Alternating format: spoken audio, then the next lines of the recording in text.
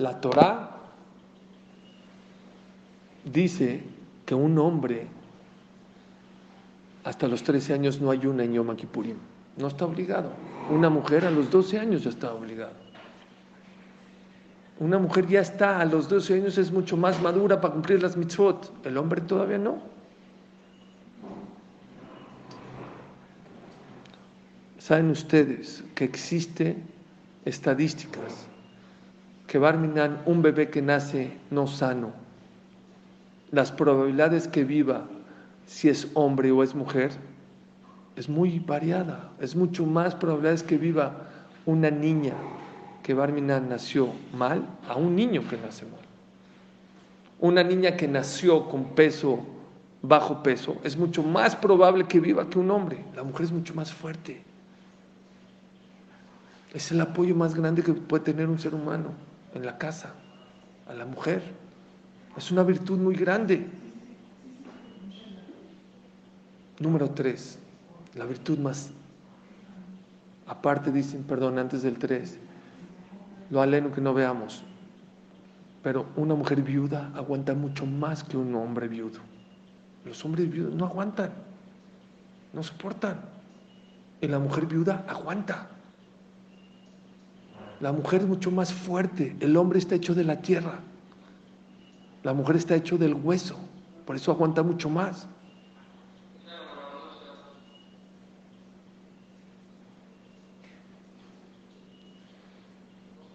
Número 3. Vaiben, dice el pasuk, Vaiben Hashem Elohim et hazel asher lakach min Adam leisha. Y construyó Hashem Elohim la costilla de donde sacó a Javá de Adam Arishon. Dice el pasuk, Vaiben. Dice el Gemara, Vina yetera. La mujer es más entendedora, es más capaz de entender que el hombre, es más profunda.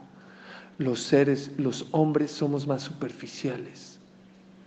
Las mujeres son mucho mejor para captar a los demás, para captar la situación, para entender, más profundas. Les voy a poner un ejemplo. ¿Abraham Avinu era grande o no? Pues grandísimo, muy grande. ¿Quién fue el que le dijo a Abraham Avinu, sabes qué? Ismael no me gusta. Ismael no es un buen hijo, no es una buena influencia para tu hijo Isaac. Va para afuera. Abraham Avinu no se dio cuenta. ¿Quién tuvo el ojo para ver que Ismael estaba haciendo bodas de Zará? Abraham Avinu era tzadik grande. No, Sarai Meno fue la que tuvo el ojo. Rivka. Isaac Avinu, ayer hablamos de eso. ¿A quién quería? Esav. Esav era. Ayer dijimos una explicación, pero el pashtut. A simple vista, Isaac se equivocó, se lo llevó al baile, se lo vacilaba, se hacía pasar por Tzadik, Esav. Y Jacob y Rivka, Ohebete Jacob. Rivka fue la inteligente en captar. Ahorita nosotros, porque ya sabemos la historia, pero la Gemara dice, Baigdelu Neharim eran igualitos, Jacob y Esav. Después se descarriló Esav, pero al principio eran idénticos. ¿Quién se dio cuenta? Rivka. Rivka es la que tuvo mejor entendimiento que Isaac. ¿Entienden de quién estoy hablando? De Abraham, de Isaac. Era gente que sabía entender mejor las cosas. Binayetera. Dios le dio una sabiduría especial a la mujer para que entienda las cosas un poco más profundas, para que conozca a sus hijos. Si necesitan terapia, si no necesitan terapia, si necesitan más cariño, más regaño, más amor, eso es la mujer. Dios le dio binayetera para entender al esposo si necesita ahorita apoyo o al revés, reclamarle. Eso se le dio a Kosh Baruj a la mujer. Ahora está diciendo Birkat HaShahar, me volví loco. Llevo 40 años diciendo Simchat Torah, Birkat HaShahar. ¿Saben cuál es la primera verja que decimos? Baruch ata Hashem Elokeinu melech haolam, anoten asechvi binah leavchin ben yom uben laila. Bendito Dios que le diste la sechvi. Yo siempre sabía que la explicación es que le diste al gallo la diferencia para que pueda diferenciar entre la noche y y el día. ¿Qué tiene de grandeza que el gallo? ¿No? Como que no tiene sentido esa braja. Dimos una explicación muy bonita.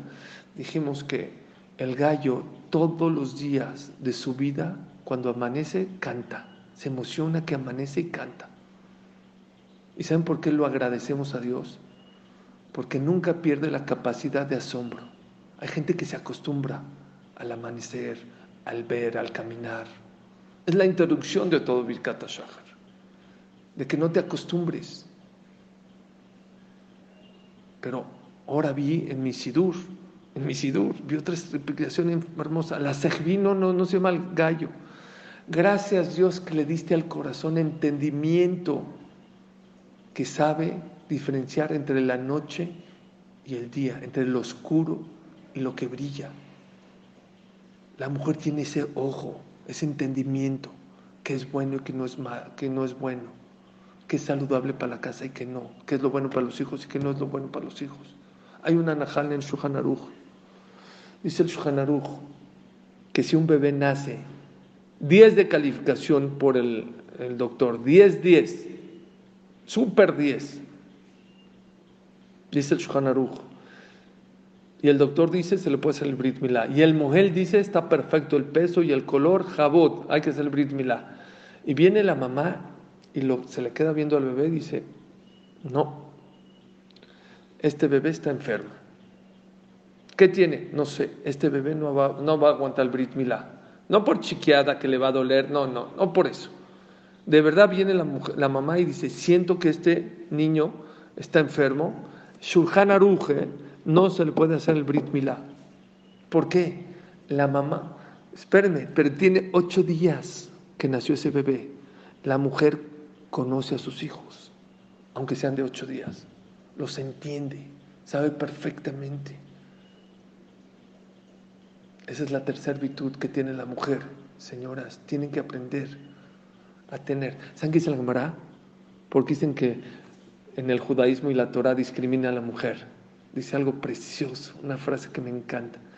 Dice la Gemara, si tu esposa es chaparrita, agáchate para escuchar consejos de ella. ¿Oyeron? ¿Por qué? Porque la mujer tiene binayetera, tiene un poquito más de entendimiento que el hombre. El hombre, no se emocionen mujeres, ya sé que ya todo el mundo va a querer la grabación ahorita para dárselo a sus esposos. No, también nosotros tenemos lo nuestro, no se preocupen. Pero eso es muy importante que lo sepan. Tienen que saberlo porque si no lo saben no lo desarrollan. Tienen la mala del tzniut. Ustedes no necesitan salir tanto, no tienen que hacer tanto ruido en la calle. Su riqueza, su tesoro está en la casa. Número 2, ustedes son mucho más fuertes que nosotros. Ustedes vienen del hueso, nosotros vivimos del lodo, de la tierra.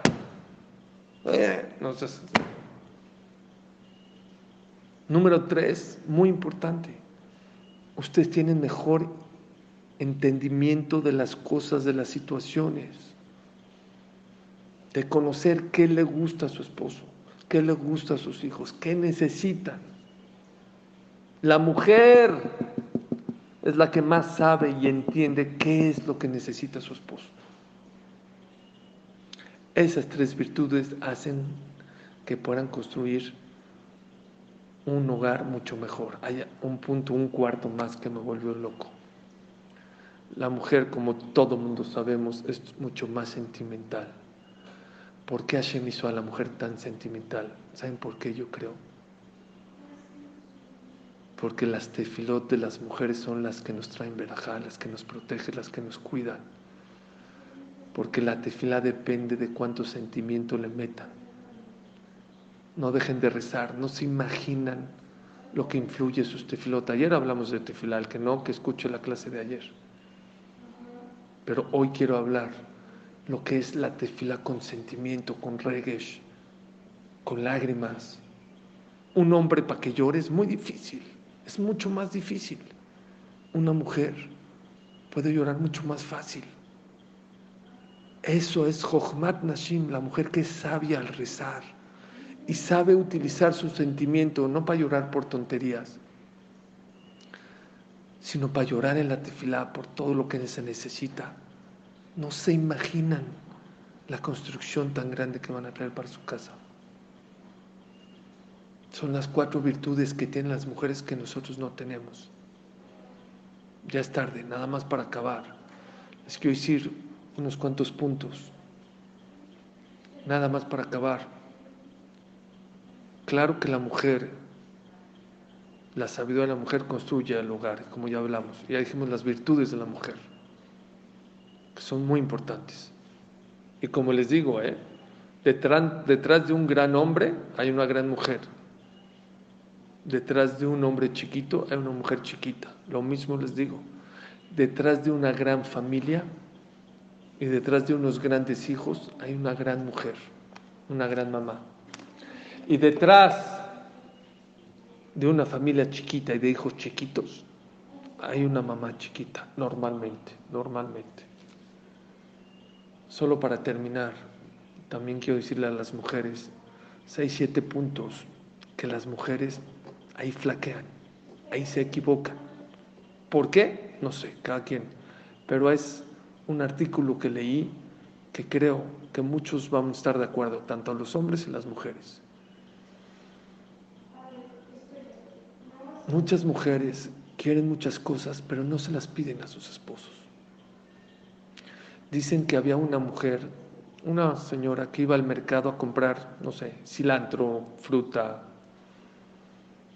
Y una vez estaba comprando, llevaba 20 años comprando en el mismo puesto.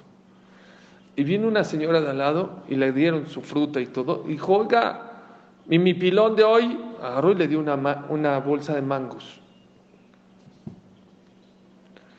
Ya se fue la otra señora, dijo, oye, espérame.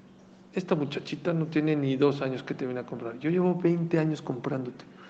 ¿Por qué a mí nunca me has dado pilón? Dijo, ¿alguna vez me lo ha pedido, señora? Dijo, no, pídame, yo se lo doy. Con mucho, ahí está su bolsa de... Hay que aprender a pedir las cosas. Había una señora que le dijo a su esposo, oye, ¿te puedo hacer una pregunta? ¿Por qué nunca me traes flores para Shabbat? ¿Por qué? ¿Por qué no me traes flores para Shabbat? A mí me encantan las flores para Shabbat. Dijo, pues yo no sabía que te gustaban las flores para Shabbat. ¿Qué crees? Abajo de mi oficina venden flores, no me cuesta nada. Desde esa ida le empezó a traer flores para Shabbat. Si algo no te gusta o si algo quieres, pídelo. Los hombres no tenemos Ruach HaKodesh, no somos profetas. Hay que pedir las cosas. Número 2. Para las mujeres, la casa es un campo de batalla, es un campo de trabajo. Hay que cocinar, hay que educar, hay que hacer la tarea. Es trabajo. Salen las mujeres que trabajan, pues también la calle es un campo de trabajo, un campo de batalla. Los hombres no. Los hombres, quiero que entiendan las mujeres que la calle es un campo de batalla, créanmelo. Y se los digo ahorita que están las cosas difíciles de la economía, y siempre se los digo, lo leí en un libro de Shalom Bait. Agradezcan por cada peso, por cada centavo que les trae su esposa. Díganle gracias. Porque ustedes no se imaginan cuántos vestidos, o cuántos flores, o cuántos chocolates, cuántos pleitos, cuántas discusiones, cuánto esfuerzo es para poder traer algo de dinero a la casa. Tienen que ser agradecidas. No sé si es poco, si es mucho, pero lo que traen, que sepan que el esposo lo hace con mucho esfuerzo. Yo he hablado con muchos amigos míos. Y de verdad, hay veces, últimamente, no es fácil. Hay que esforzarse a todos los niveles. Y muchas veces vas, te esfuerzas y Dios te ayuda y traes. Muchas veces ni gracias. ¿Por qué no el gracias? Lo valoro. Tengo un amigo, una persona que estudia conmigo todos los días. Todos los Erev Shabbat, su esposa le deja una carta en su ropa de agradecimiento por el gasto y por las cosas. Yo no quiero que sean tan exageradas, no, bueno. Pero ¿por qué no? Los hombres también necesitamos motivación. ¿Quieres flores? Ok, pero si te las trajeron, di gracias. ¿Quieres dinero? Si te trajo dinero, aprende a decir gracias. Hasta el presidente de Estados Unidos necesita un feedback, un reconocimiento. Todo mundo necesita un Nazak o Baruch. Y tienen que aprender que la casa para el hombre es un lugar de descanso. Aunque para ustedes es un campo de batalla, tienen que saber dividir. Tienen que saber que para el esposo, ya sé que muchas se van a enojar, habla con mis esposos que también yo trabajo, también hablaré con ellos y daré una clase alguna vez de que hay que sacar a las esposas y que hay que ayudar. Ok, hoy esta clase, ya les eché muchas flores al principio, ahora quiero que sepan también sus áreas de oportunidad. Un hombre le encanta que le des importancia en la casa. Cuando llega, que estás hablando con tu amiga o estás en el Facebook, que dejes el Facebook de inmediato y que le digas a tu amiga, perdón, llegó mi esposo, mañana te sigo hablando. Eso le encanta al esposo. Darle importancia. Algo muy importante. Arréglense. Muchas mujeres cuando salen a la calle están mal arregladas, súper arregladas. Y cuando están en su casa, Shema Israel. De verdad, todos los grandes Jamim de Shalom Bait hablan de ese tema. Que llegues a tu casa, que aquí mi hija me está haciendo bullying, que llegues a tu casa y de verdad que estés arreglada. Ya sé que estás en la pandemia y esto, pero perdón, es todo lo contrario. Para tu esposo hay que arreglarse, no para la casa.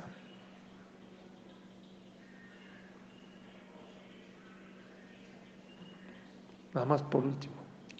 No puedo ser muy explícito porque hay gente chica que me escucha, pero quiero que sepan que para el hombre el peor rechazo que puede haber es en la intimidad.